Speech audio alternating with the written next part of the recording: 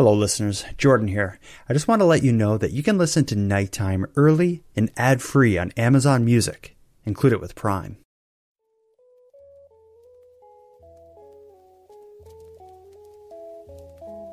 You are tuned to the Nighttime Podcast, focused on the fringe of Canada.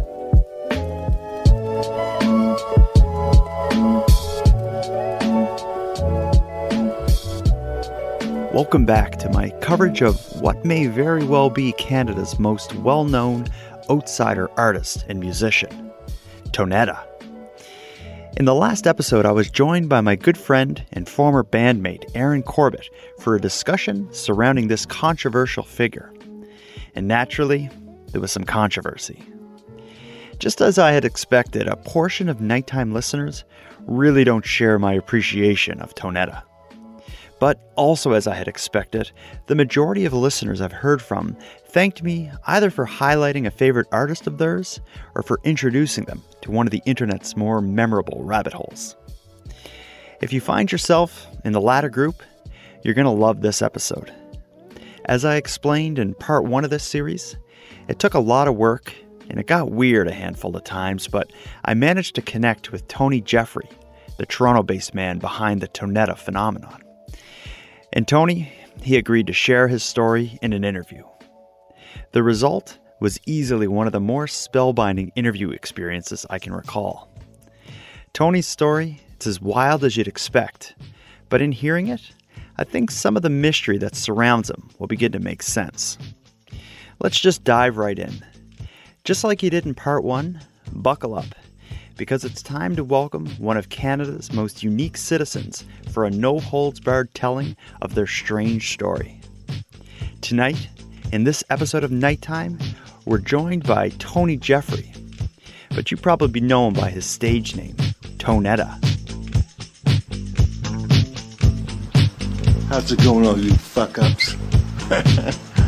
How's it fucking going? All I do now is my guitar. And I'll play you a tune.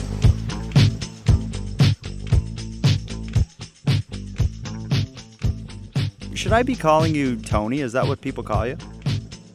Yeah, well, the guys I work with, you always call me Tony. My family, brothers and sisters, mother and father, they called me Anthony. People now on Facebook, some of them just call me Tonetta. Yeah, and that's like... And then when I walk around downtown, I would hear Tonetta, right? So Yeah. I don't know them, but they know me. Oh, yeah. Well, People know me downtown. One girl was in the bulk, the bulk foods, bulk barn. Uh-huh. I was in there. A girl was at the cash. She said, "You Tonetta?" I said, "Yeah." She said, "Well, I watch you on Facebook. Can I have your autograph?" I said, "Sure." Oh, that's amazing. Well, They do notice you. People notice you. Yeah, well, there's no escaping the fact you're known around the world as Tonetta. But tell me a bit about Tony. Like, who are you? What's your background? Where you're from? Just give me kind of the crash course. Well, in who I'm you are. just born in Toronto, basically downtown Cabbagetown. You know what I mean? Then we moved to New York. You heard of John Candy? Yeah. I went to school with John Candy Oh, cool. at Holy Cross School at Cosburn in Don Lanson Cosburn there, the school there. That's a great school, because I didn't go too far in school. In fact, I don't even think I made it to grade 7. They flunked me in grade 1. They even flunked me in grade 7. Huh. Because I wasn't... they gave me a test later on. I was better with my hands, so they sent me to a trade school when I was about 14 or 15 years old. What they did was they take you on work study. Mm-hmm. So I went to an upholstery shop, and I talked to one of the guys on the line making furniture. He says, "You want to come here?" He says, "All you got to do is apply. The government will give you $48 a week to learn, and you can get out of school." Mm-hmm. So I went back, talked to the principal. I was only 15 years old, right? I said, "Look, I can get a job as an apprentice at House of Braemore, eh?" Mm-hmm. And the government will give me like an apprentice thing at $48 a week. So they let me go. I left school early before 16. Oh, wow. And then I was making, like I say, $48 a week, and I learned within a year some of the stuff. I quit there. I went to a place across the street, a upholstery shop, and I was making about 120, 150, I think, a week after that, And I was giving my mother all the money. She says, "When you turn 16, she says, I'll buy you a motorcycle." And she did. I gave her all the money. I didn't need the money. From that motorcycle, I just progressed. I was riding motorcycles for 25, 30 years. I just love motorcycles.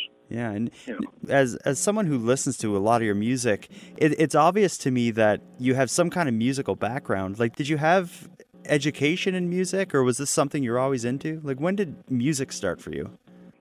I guess around when I first saw maybe Elvis Presley. I don't really know. What I used to do when I was a kid, about 8 or 9 years old, I used to get a piece of wood, right? Mm-hmm. A long piece of wood, like a 2x4, not very heavy. I would put nails in the top and the bottom, and I'd put elastic and pretend it was a guitar. By the time I was 13 or 14, I went downtown to Richmond's Trading Post and I bought an acoustic guitar. And then, I don't know, I just kept playing it, all my life. I never gave it up. I loved the guitar, I used to always play with my brother. When I had the house, I built a sound room in the basement. Mm-hmm. I could never write music. I didn't know. I couldn't. If I tried, I couldn't write a song. But my brother would always come over, and then after work, and we jam in the basement in the sound room I built. And I didn't know my ex didn't like that. When I had the marriage breakup, the first thing I took was my guitar. I left everything else. I didn't care about everything else. Yeah. And you never played in bands or anything? Like, you just... The only band I played in was my school buddies. And we went to California in 1969. I bought a Beetle Volkswagen, brand new one, and we took that to California, 3,000 miles. But I knew they weren't ready back then. We weren't ready. They figured they're going to make the big time. I think it was Frank Zappa. Some manager got in touch with us when we got to California, Los Angeles, mm-hmm. and he backed us up a bit. We put us into a studio downstairs, and upstairs was Frank Zappa or someone doing a recording. Oh, cool. We were that close to famous people. Yeah. We saw a few famous people in California. We stayed there for about 2 months, and then we headed home again because I never thought we'd make it. We just weren't ready. I knew we didn't have our shit together. Simple as that. Mm-hmm. The writing was okay, but it wasn't tight. I was basically playing rhythm. They weren't interested in anything what I did, so I basically cut out. Once we got back, I went back to my job again, and I, like I said, I got married. Yeah, but I never gave up the music. I never ever gave it up. And you talked a bit about your marriage. Like, I guess at a point in kind of the late 70s, early 80s, it seemed like your life kind of became a bit more traditional, where you had like the wife and the kids. Can you just kind of tell me about what your life was like at that point? Were you kind of like a career man as an upholsterer, or what was your life like during kind of the happier days of your marriage, I guess? Well, there wasn't no real happy days in my marriage. I met her someone was getting married, and she knew who they were, and I knew who the people were, right? Mm-hmm. So that's how she met me. I was wearing a black velvet suit with long hair. That's the way I was in the 60s, Yeah. And she kept approaching me at the reception, right? Dancing. I said, look, I don't dance. I'm not a dancer. Basically, fuck off and leave me alone. She kept bugging me. At 1 o'clock in the morning, I basically gave in, and I don't dance. I don't dance. When you see me on YouTube, that's different, man, because that's something I had to learn. Mm-hmm. So anyways, I finally danced with her, and she found out where I lived, across the street from her girlfriend's place, which with my sister was across the street, same girlfriend, right? So she hung around with my sister to get to me now. And she was on the pill. Those things I didn't know anything about back then. Mm-hmm. I was a virgin until I met her at 24. The first time was with her, and it wasn't very good. Because what she did was she took me to her parents' place in the basement. There was a couch. Mm-hmm. She gave me some wine, a big bottle of wine. I drank the wine, and then basically I don't drink, and I got a little bit dizzy and everything. Mm-hmm. And that's when she started taking advantage of me. Oh God! She laid on the couch, and I screwed her. And then her brother comes down the stairs, seeing her naked and stuff. I mean, to me that's cheap. But anyways, after that. We were basically boyfriend and girlfriend, and wherever we went, it was sex. If you want to be that way, fine. So we went away, we went here, went there, wherever it was, you name it, in a tree, it was sex everywhere. Yeah. And she says she loves sex, I can't live without. I said, well, then why don't we get married? Because I love sex too, right? Mm-hmm. And so we got married a year later. And then once we got married, she says, I think sex is highly overrated. I don't like it. She says, if you learn how to swim, we could have sex. Or if you do this, we could have sex. If you cut your hair, we'll have sex. I mean, what is the deal? I don't go for the deals. I mean, I don't know. I didn't understand her thinking. She didn't marry what she saw. She married what she could change, and that just doesn't work. Of all the men in the world, she decided to try to change. She chose you. Probably not the wisest choice she made. I had nothing but trouble with her. You know what I mean? I wasn't even in the wedding pictures when we got married. Her parents had professional photographers, eh? Mm-hmm. So the photographer, she was over her parents' place, eh? And I guess they went into the backyard. You know how they take professional pictures of the bridesmaids and the bride? Yeah. Well, that's fine. They did all that. But I didn't know any of that until after we got married, about 2 weeks later, when she got the pictures back, right? Mm-hmm. I said, where am I in any of these wedding pictures? She says, my parents didn't want you in. I said, well, I'm the groom. I said, that's ridiculous. Then I took off the ring and I never wore it again. I said, forget it. I said, I want an annulment. But she kept putting it off, eh? Meantime, I had 2 kids, 2 boys that were taken after me. I rode a motorcycle for 25, 30 years. My kid was wearing a leather jacket at 8 years old. He got one ear pierced at 8 years old. He was hanging with me. He was a boy, right? 2 boys, right? Yeah. And my mother, my wife says, I don't want them taken after you. I said, I can't stop them. They're boys and they're doing, they take after their father. She said, well, I'm going to put a stop to it. And she got rid of me. That was in 83? Yeah, that was 1983 when I finally had an appendix attack. I ended up on the floor 6 o'clock in the morning. And what happened was my appendix burst, and they rushed me to the hospital. I could have died right then and there. And then I went home after 2 weeks, right? She said, I'm not going to take care of you. Let your parents take care of you. So I went to my mother's. When I went to my mother's, I was still in pain, and then I was trying to get over the fact that, I'm losing the kids, losing the house, right? So you got mental damage and physical damage, right, at the same time. I basically had a nervous breakdown. So when I went to my mother's, what she did was she turned around, and she got the law after me. My lawyer said, all Mr. Jeffrey has to do is just pay $325 a month for the 2 kids. But what happened was 2 or 3 weeks later, she got a lawyer again after me saying she wanted twice as much money for the kids. $600 and some odd dollars. I went up there, I said, from now on, you're never going to get a penny in your hand. She said, well, fine, then you can't see the kids. I said, fine. So I never saw the kids to this day, and they were 8 and 10 years old. And they never got a penny up until I turned about 60 years old when I got my Canada pension check. Yeah. And they started taking money off of that. And what I owed came to $98,000. Oh, geez. And they were taking $50 a month off my Canada pension, and any government check that go to me, they deduct it, like a GST, HST. You know what I mean? Yeah. A guy, Buddy, figured it out. He was going to take 160 years for you to pay that kind of money off. But it's like I say, it's still going on to this day. I haven't talked to her since 1983. Haven't seen the kids for 1983. They're still taking money off of me. Every now and then I get letters, these government letters saying GST, blah blah blah. But it goes to family, whatever. I think they take the money, then give it to her. But she's a millionaire now. Her parents passed away. They were rich. I listened to music for years, still have the same amount of tears. Love songs never helped my life. If anything, it made me think twice, 'cause it's all bullshit. Music's all bullshit. Time to flush it down the toilet. Yeah, and a lot of people think that your divorce had led to you blazing your own trail and, taking your own kind of unique route through life. Do you think that was the case? Do you think you leaving this terrible marriage kind of gave you the freedom to just blaze your own trail? Well, I think 100%. Yeah. Someone said, too, you have to go through great pain in order to let everything out of you. And I think that's what happened, because I told you, I said, I had a nervous breakdown very, very bad, eh? It was almost like suicidal stuff, eh? Mm-hmm. If my mind, I was deep in thought. You ever seen a person deep in thought? Oh, yeah. You can't reach the person. I was like that for about well over a year, and people knew it. They said, this guy's just way, The kids, I lost the house, basically lost her. And also, I had an appendix attack, so you got mental and you got physical problems. Mm. With the appendix, that was unbelievable. What happened was my buddy said, come on to my place. We'll have a couple beers. And this. Meantime, I was on medication. I didn't know you mixed the two. You can't mix the two, right? So we went to a strip joint.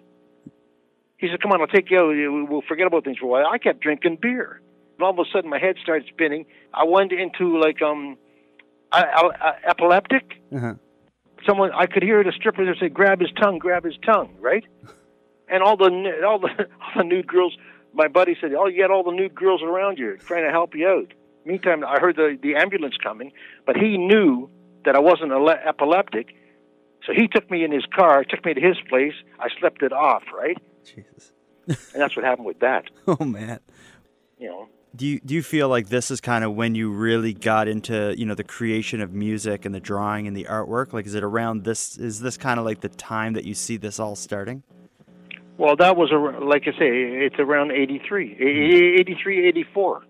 Mm-hmm. That's when, like I said, I had to go over to my mother's, and I had a room there. And did you notice on the wall I had my drawings and everything? Yeah. Well, that's my mother's place. And I was in the hall, and I did three, four different quick songs. I think it's called Oldies. I posted that up, and my mother was down. You could see me looking down. My mother she would always be on the couch watching TV, right? I got it along with my mother 100%. Yeah. The videos you mentioned making, like the early days, those oldies videos that you made when you were living with your mom, do you remember what the point of them was? Like, were you making them to share with people or maybe to find a new band? Yeah, I know. I was sharing it at the time. How were you doing that? I was putting the music on cassettes and the music on VHS, and I would go downtown. You know how you can rent movies and all that? Yeah. Well, just when you walk in the sort of the place before the store, you can put things on the side, flyers and whatever. I would put my cassettes, my videos, just leave them there. Tony's Music, back then I called it. When I first started putting music in, I was giving away cassettes all the time. Just like even just passing them out yourself around downtown Toronto? Yeah, I was passing them out. I was just passing them out. I'd go where I would go. I would give them. I would put my music on VHS on tapes, right? And I would donate it to Value Village, this and that, right? Mm-hmm. And people would buy it and probably listen to it. You know what I mean? Mm-hmm. When I would rent a movie, in a movie place, the very end, you know how the movie's over, you got some tape left over? Yeah. I would put a song on. Oh, great. So it would be a surprise for people. One guy had a ghetto blaster downtown Friday, Saturday night, right? I said, look, I'll give you $20, just play drugs all night. I had a drugs button. I had 1,000 of them made back in 84, because that was one of the first songs I ever wrote. Mm-hmm. And the people think it's about me, but it's not about me. It's about two girls I picked up hitchhiking. One sat beside me. I had a Plymouth Horizon, one in the back seat, and then I put I had the tape running. The one in the back seat. Do you mind if I smoke a joint? I said, do what you want. I don't give a shit what you do. So we're driving downtown. I had the music playing, and then when they were listening to the music, and then when I got them to their destination, she says, one of the girls beside her, she says, do you mind if I say something to you? I said, sure. I said, what do you want? She says, your music. She says, don't you know any more than 3 chords? It sounds like shit. So after that, I let them out. I went home and I wrote drugs about them because they were doing drugs. That's how that song came about. And now it's a hit. That's one of your best songs. Yeah.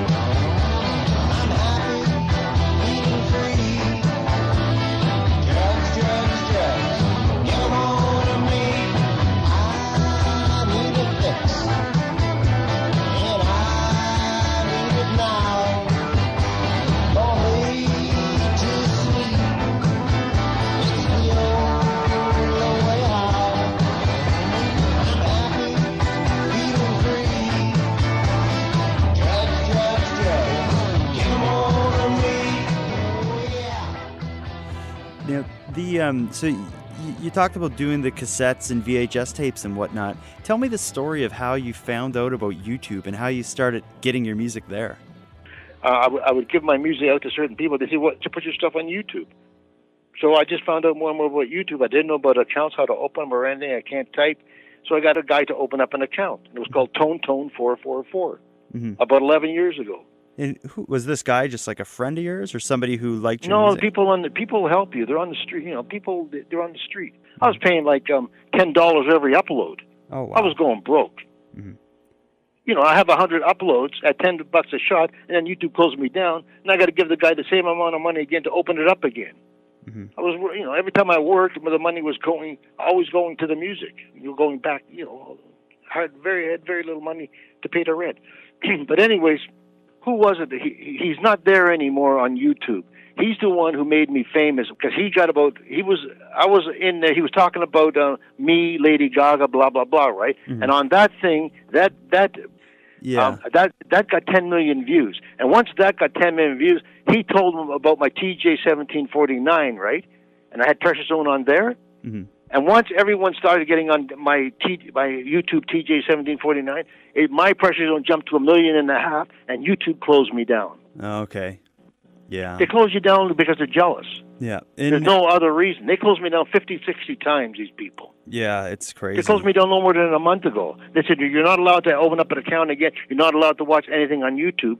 What I did, next day, I opened up an account and I'm up there again. I got 20 subscribers already. Yeah. And YouTube's not saying nothing right now. It says, congratulations, you got over 100 subscribers already.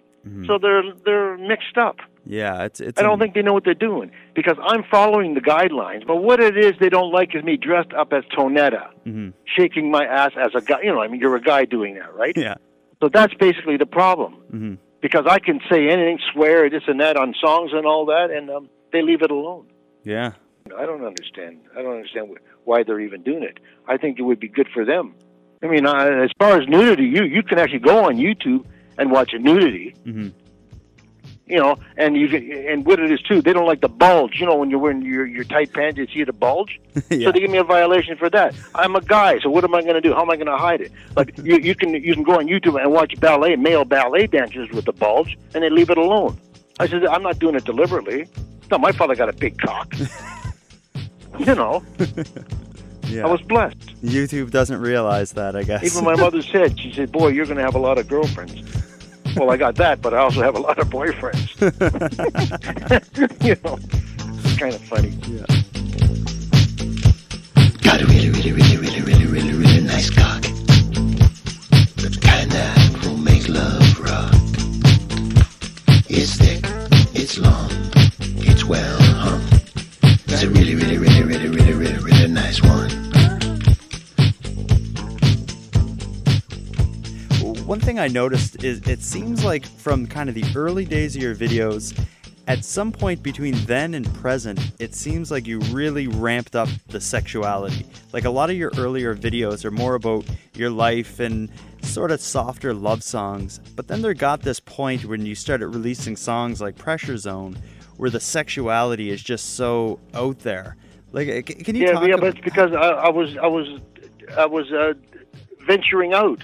I used to go downtown a lot. I used to watch in the village all the gays, right? How they would entertain on the streets and all that. I used to go to Pride every year. They all gave me ideas, new ideas. I was open-minded, and I still am open-minded. I think a lot of gays, I think they're just, you know, how the people put them down, I'll never know, because I think they're very, very good people. They're soft-hearted. They have feelings. They gave me the idea. They're entertaining, but they're using a girl's lip-syncing. So I'm doing the same thing, but I'm using my own voice and my own words. Yeah, and basically that's what I'm doing. Yeah, I know. As far as the character Tonetta, where did that come from? How did you come up with this specific look and you know, in this name? Like, where did Tonetta come from? What happened was when they closed me down the first time on YouTube, Tone444, about 11 years ago, I told the guy, open it up again, and every time I was paying, right? So I opened up, I opened it up again with Tonetta 777. And Tonetta was more like a girl's name, right? Yeah. So I had a mask worth $1. It cost me $1 at Value Village. I put the mask on, right? So I started wearing a mask and acting a little bit feminine, and then I was getting views. Yummy Yummy Pizza the same night got 6,000 views on a Saturday night. So He phoned me, the guy. He said, you got me. I said, yeah, what about it? He said, it's already up to 6,000 views. Wow. And then I started doing more and more about the Tonetta, wearing a dress, wearing this, wearing that. You know what I mean? yeah, and it's just That's how it evolved. that you didn't think it out. You just came up with that. Oh, yeah, no. It's like I'm being driven. I'm being told what to do. Mhm. That's really what it is, I think. And I'm being guided. Yeah. Like pressure zone, eh? I don't know how I came about with those words, but it just went down so quick on paper. And I never thought that one would do as well as it did. But it was just in my head. I can't wait to put it in my, you know what I mean? It just all happened. yeah, but it's It's like, sorry. well, if I tell you something, you mightn't believe me. What has happened to me back in '84, eh? What's that? I followed John Lennon all my life. Mhm. So therefore, I didn't have to write a song. It wasn't important to me because I had somebody to listen to. It's like some people, they follow Prince, right? And this and that, right, till they die. Well, I followed John Lennon till he died in 1980. And then I think there was a turning point in 1980. Something happened to me because I didn't accept the fact that he was dead. I just wouldn't accept it. People say, oh, Lennon's dead. I knew he was dead, but, sometimes you just don't accept it anyways. Then it was when my marriage broke up, this and that, 83, 84. I had a nervous breakdown, and I thought in my head that if I ever go to sleep, I won't wake up, I'll die. So I forced myself to stay awake for 3 weeks. Huh. My brother said you shouldn't do that. You shouldn't force yourself. I did. Every time I would do it, I would wake up, or I would go out all day. I would never sleep for 2 or 3 weeks. I was laying on a couch in the basement in my mother's place, eh? And then a spirit or a force, went right into my body. And I figured that thing, that spirit, whatever it was John Lennon. And I'm not sitting, And then after that, I started writing music. Wow. So, I don't know. People laugh, but I'm not laughing at that because it did happen. I still remember that, and I was awake. I was totally awake when the force went into me. I believe when someone dies, the spirits are still out there, eh? And they can enter a body. They could probably even choose the body they want to enter. And who would Lennon choose? It would be one of his followers, someone who loved him. Mm-hmm. And so I think that's what happened to me. That's why I'm able to write, and it's so easy. I couldn't write. I couldn't even draw. Some of my art is unbelievable. I don't believe I'm doing it myself, the art. I don't believe I'm writing a song in 5 minutes and putting it together complete in half an hour with videos. I don't believe it's me to this day doing it. Now, I believe John Lennon's spirit is in me. wow. It's Yeah. as simple as that.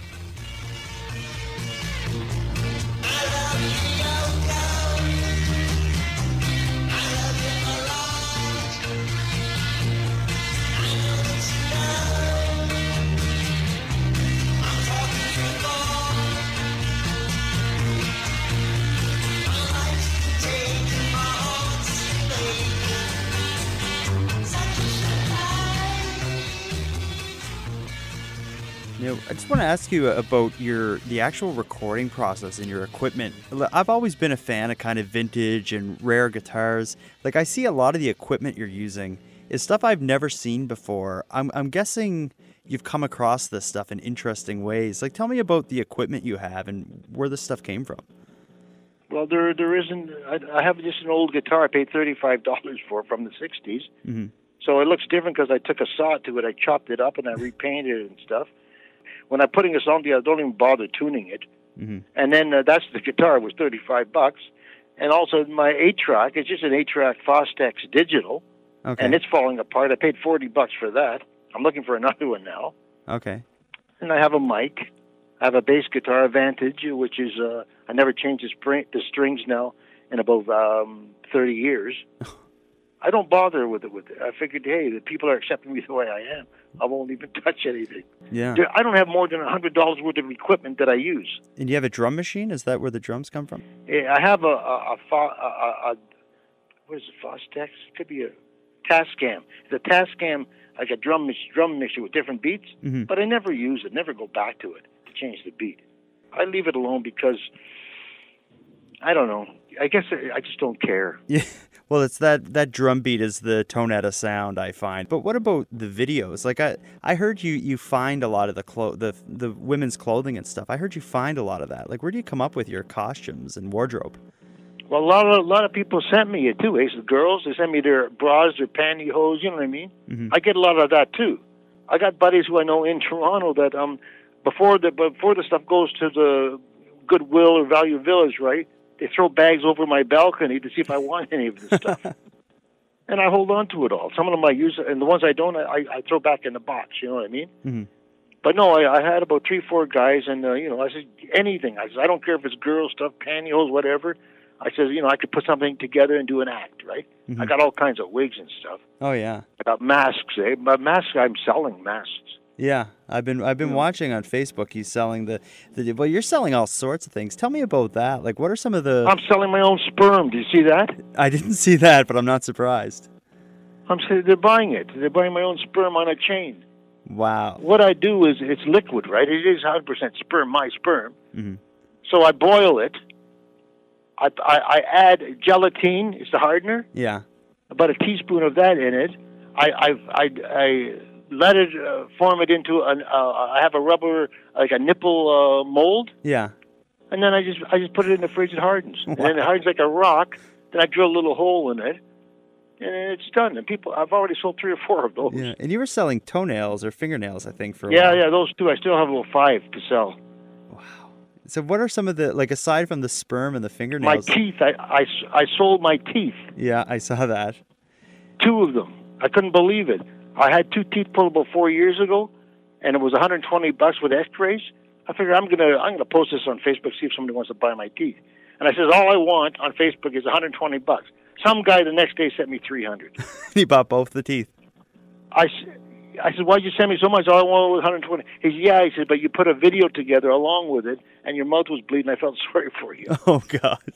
So he sent that. Yeah, well, it's your community of people that follow you are definitely an interesting group. But the one thing is for sure is they support you and they want to see you continue to do this. Like for people who are out there listening to me or watching your videos that want to help you, do more of this. What can they do? Like, would you suggest they go on Facebook and buy this stuff from you, or how can we help you? I don't believe in that stuff. I leave it up to them if they want. My music is free. You know what I mean? I put it there for free. That's what it's all about, because I'm getting an old age pension, and it's not necessary. Mm-hmm. I have no intentions of going out there buying a car, buying a motorcycle, buying a big house. I have no intentions of this. No, it's interesting. There's this idea of somebody becomes so rich they have what they call fuck you money, meaning like you have so much money nobody can tell you what to do.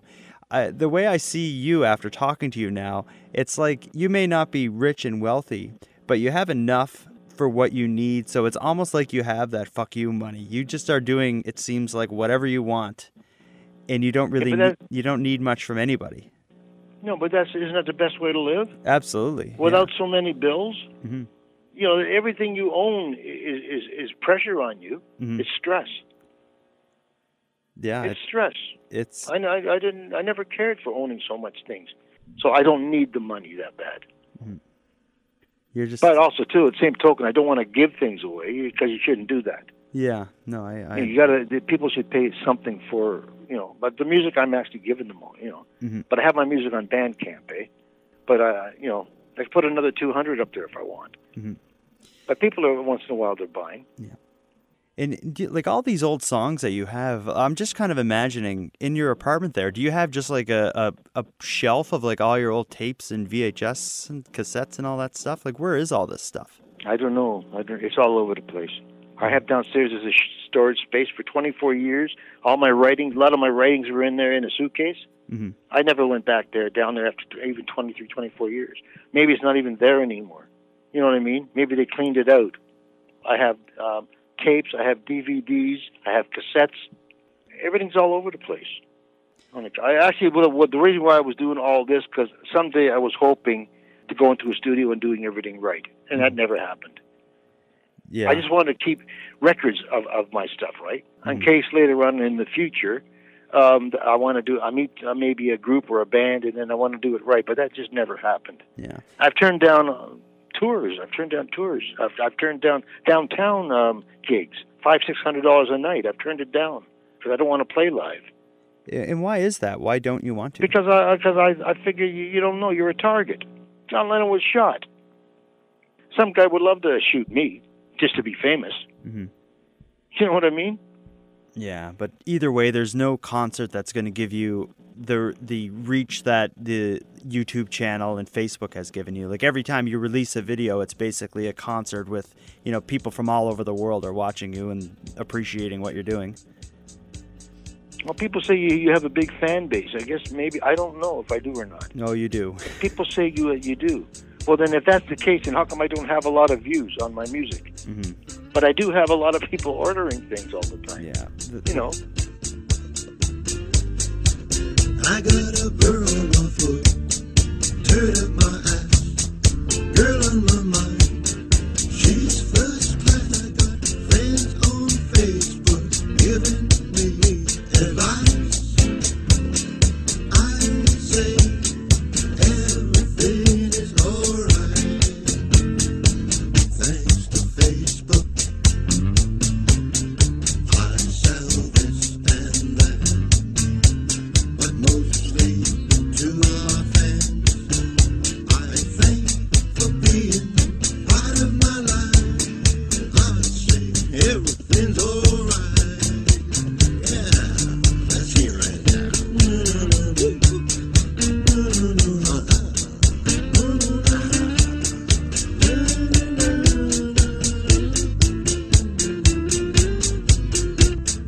I'm a fighter, not a whip.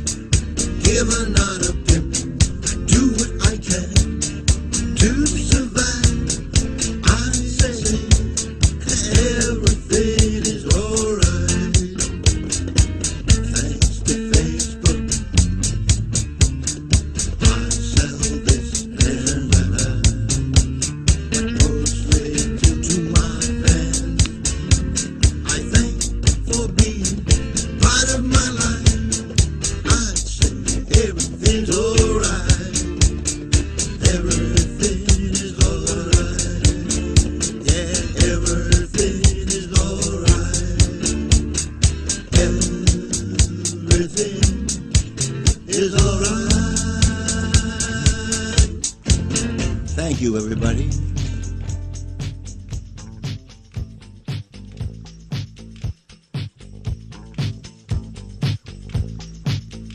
If you're still listening, thank you.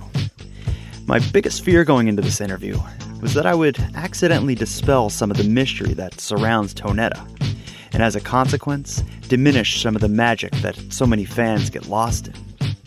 But as a Tonetta fan myself, I found a better understanding of Tony's story has only added to my enjoyment of his work. In the end, love him or hate him, Tony Geoffrey is one of Canada's most brilliant artists. And I stand by my prior statements. If there were more artists willing to take their passion as far as this episode's guest, the world would be quite a bit more interesting. Now, before we part, I have some thanks. First, a massive thank you to Tony Geoffrey for sharing his amazing story here on Nighttime. Tony, next time I'm in Toronto, I hope to meet for a coffee. Perhaps I'll even bring a guitar along and coax you into your first public appearance. The faces of the other coffee shop patrons during an unexpected Tonetta performance would be worth the airfare alone. Next, a big thanks to my partner in music, friendship, and the weird, Aaron Corbett. It was a blast having you on part 1 of this series, Aaron, and I'm excited to do it again soon. And then, of course, the biggest thanks of all goes out to everyone listening. Without you, I'd have no excuse to spend so much of my time putting this all together. For anyone out there who wants more Nighttime, please consider supporting my Patreon campaign. For $1 a month, you can access the ad-free premium feed, which provides early releases of the episodes. And then, for a couple bucks more, you can access the Nightcap After Show, in which I and a guest climb even further down the rabbit holes than you'll hear in the main episode. You can join my Patreon and access the supporter content by visiting patreon.com/nighttimepodcast. And with that said, I'd like to thank the current patrons of the show and welcome some new members to the group. Katie, Jacqueline, Passat Dream, Calaxa, Anna, and Marla, I appreciate your generous support of Nighttime. And for anyone else who'd like to support the show but can't help financially, you can give me a big hand by telling your friends about me and by leaving a positive review on Apple Podcasts or whichever equivalent you use. If any of you listening want to stay up to date with my activities on and off the show, follow me on Facebook, Twitter, and Instagram. I use the handle @NighttimePod. If you have any story ideas or want to give feedback on the show, I'd love to hear from you at nighttimepodcast@gmail.com. Now, until next time, take care of each other, hug your loved ones tight, and listen to Tonetta.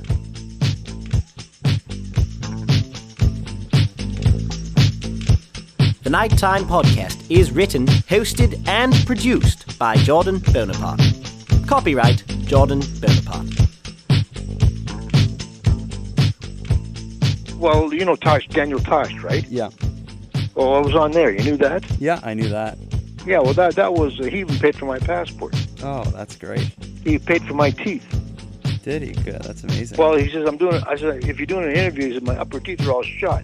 He said, well, we'll send some guy to make you a mold like celebrities wear, eh? Mm-hmm. So he said, once you get into Los Angeles, we'll send him up to your place. It'll be about 11:30 at night. He came up. He took a mold of my upper teeth and low.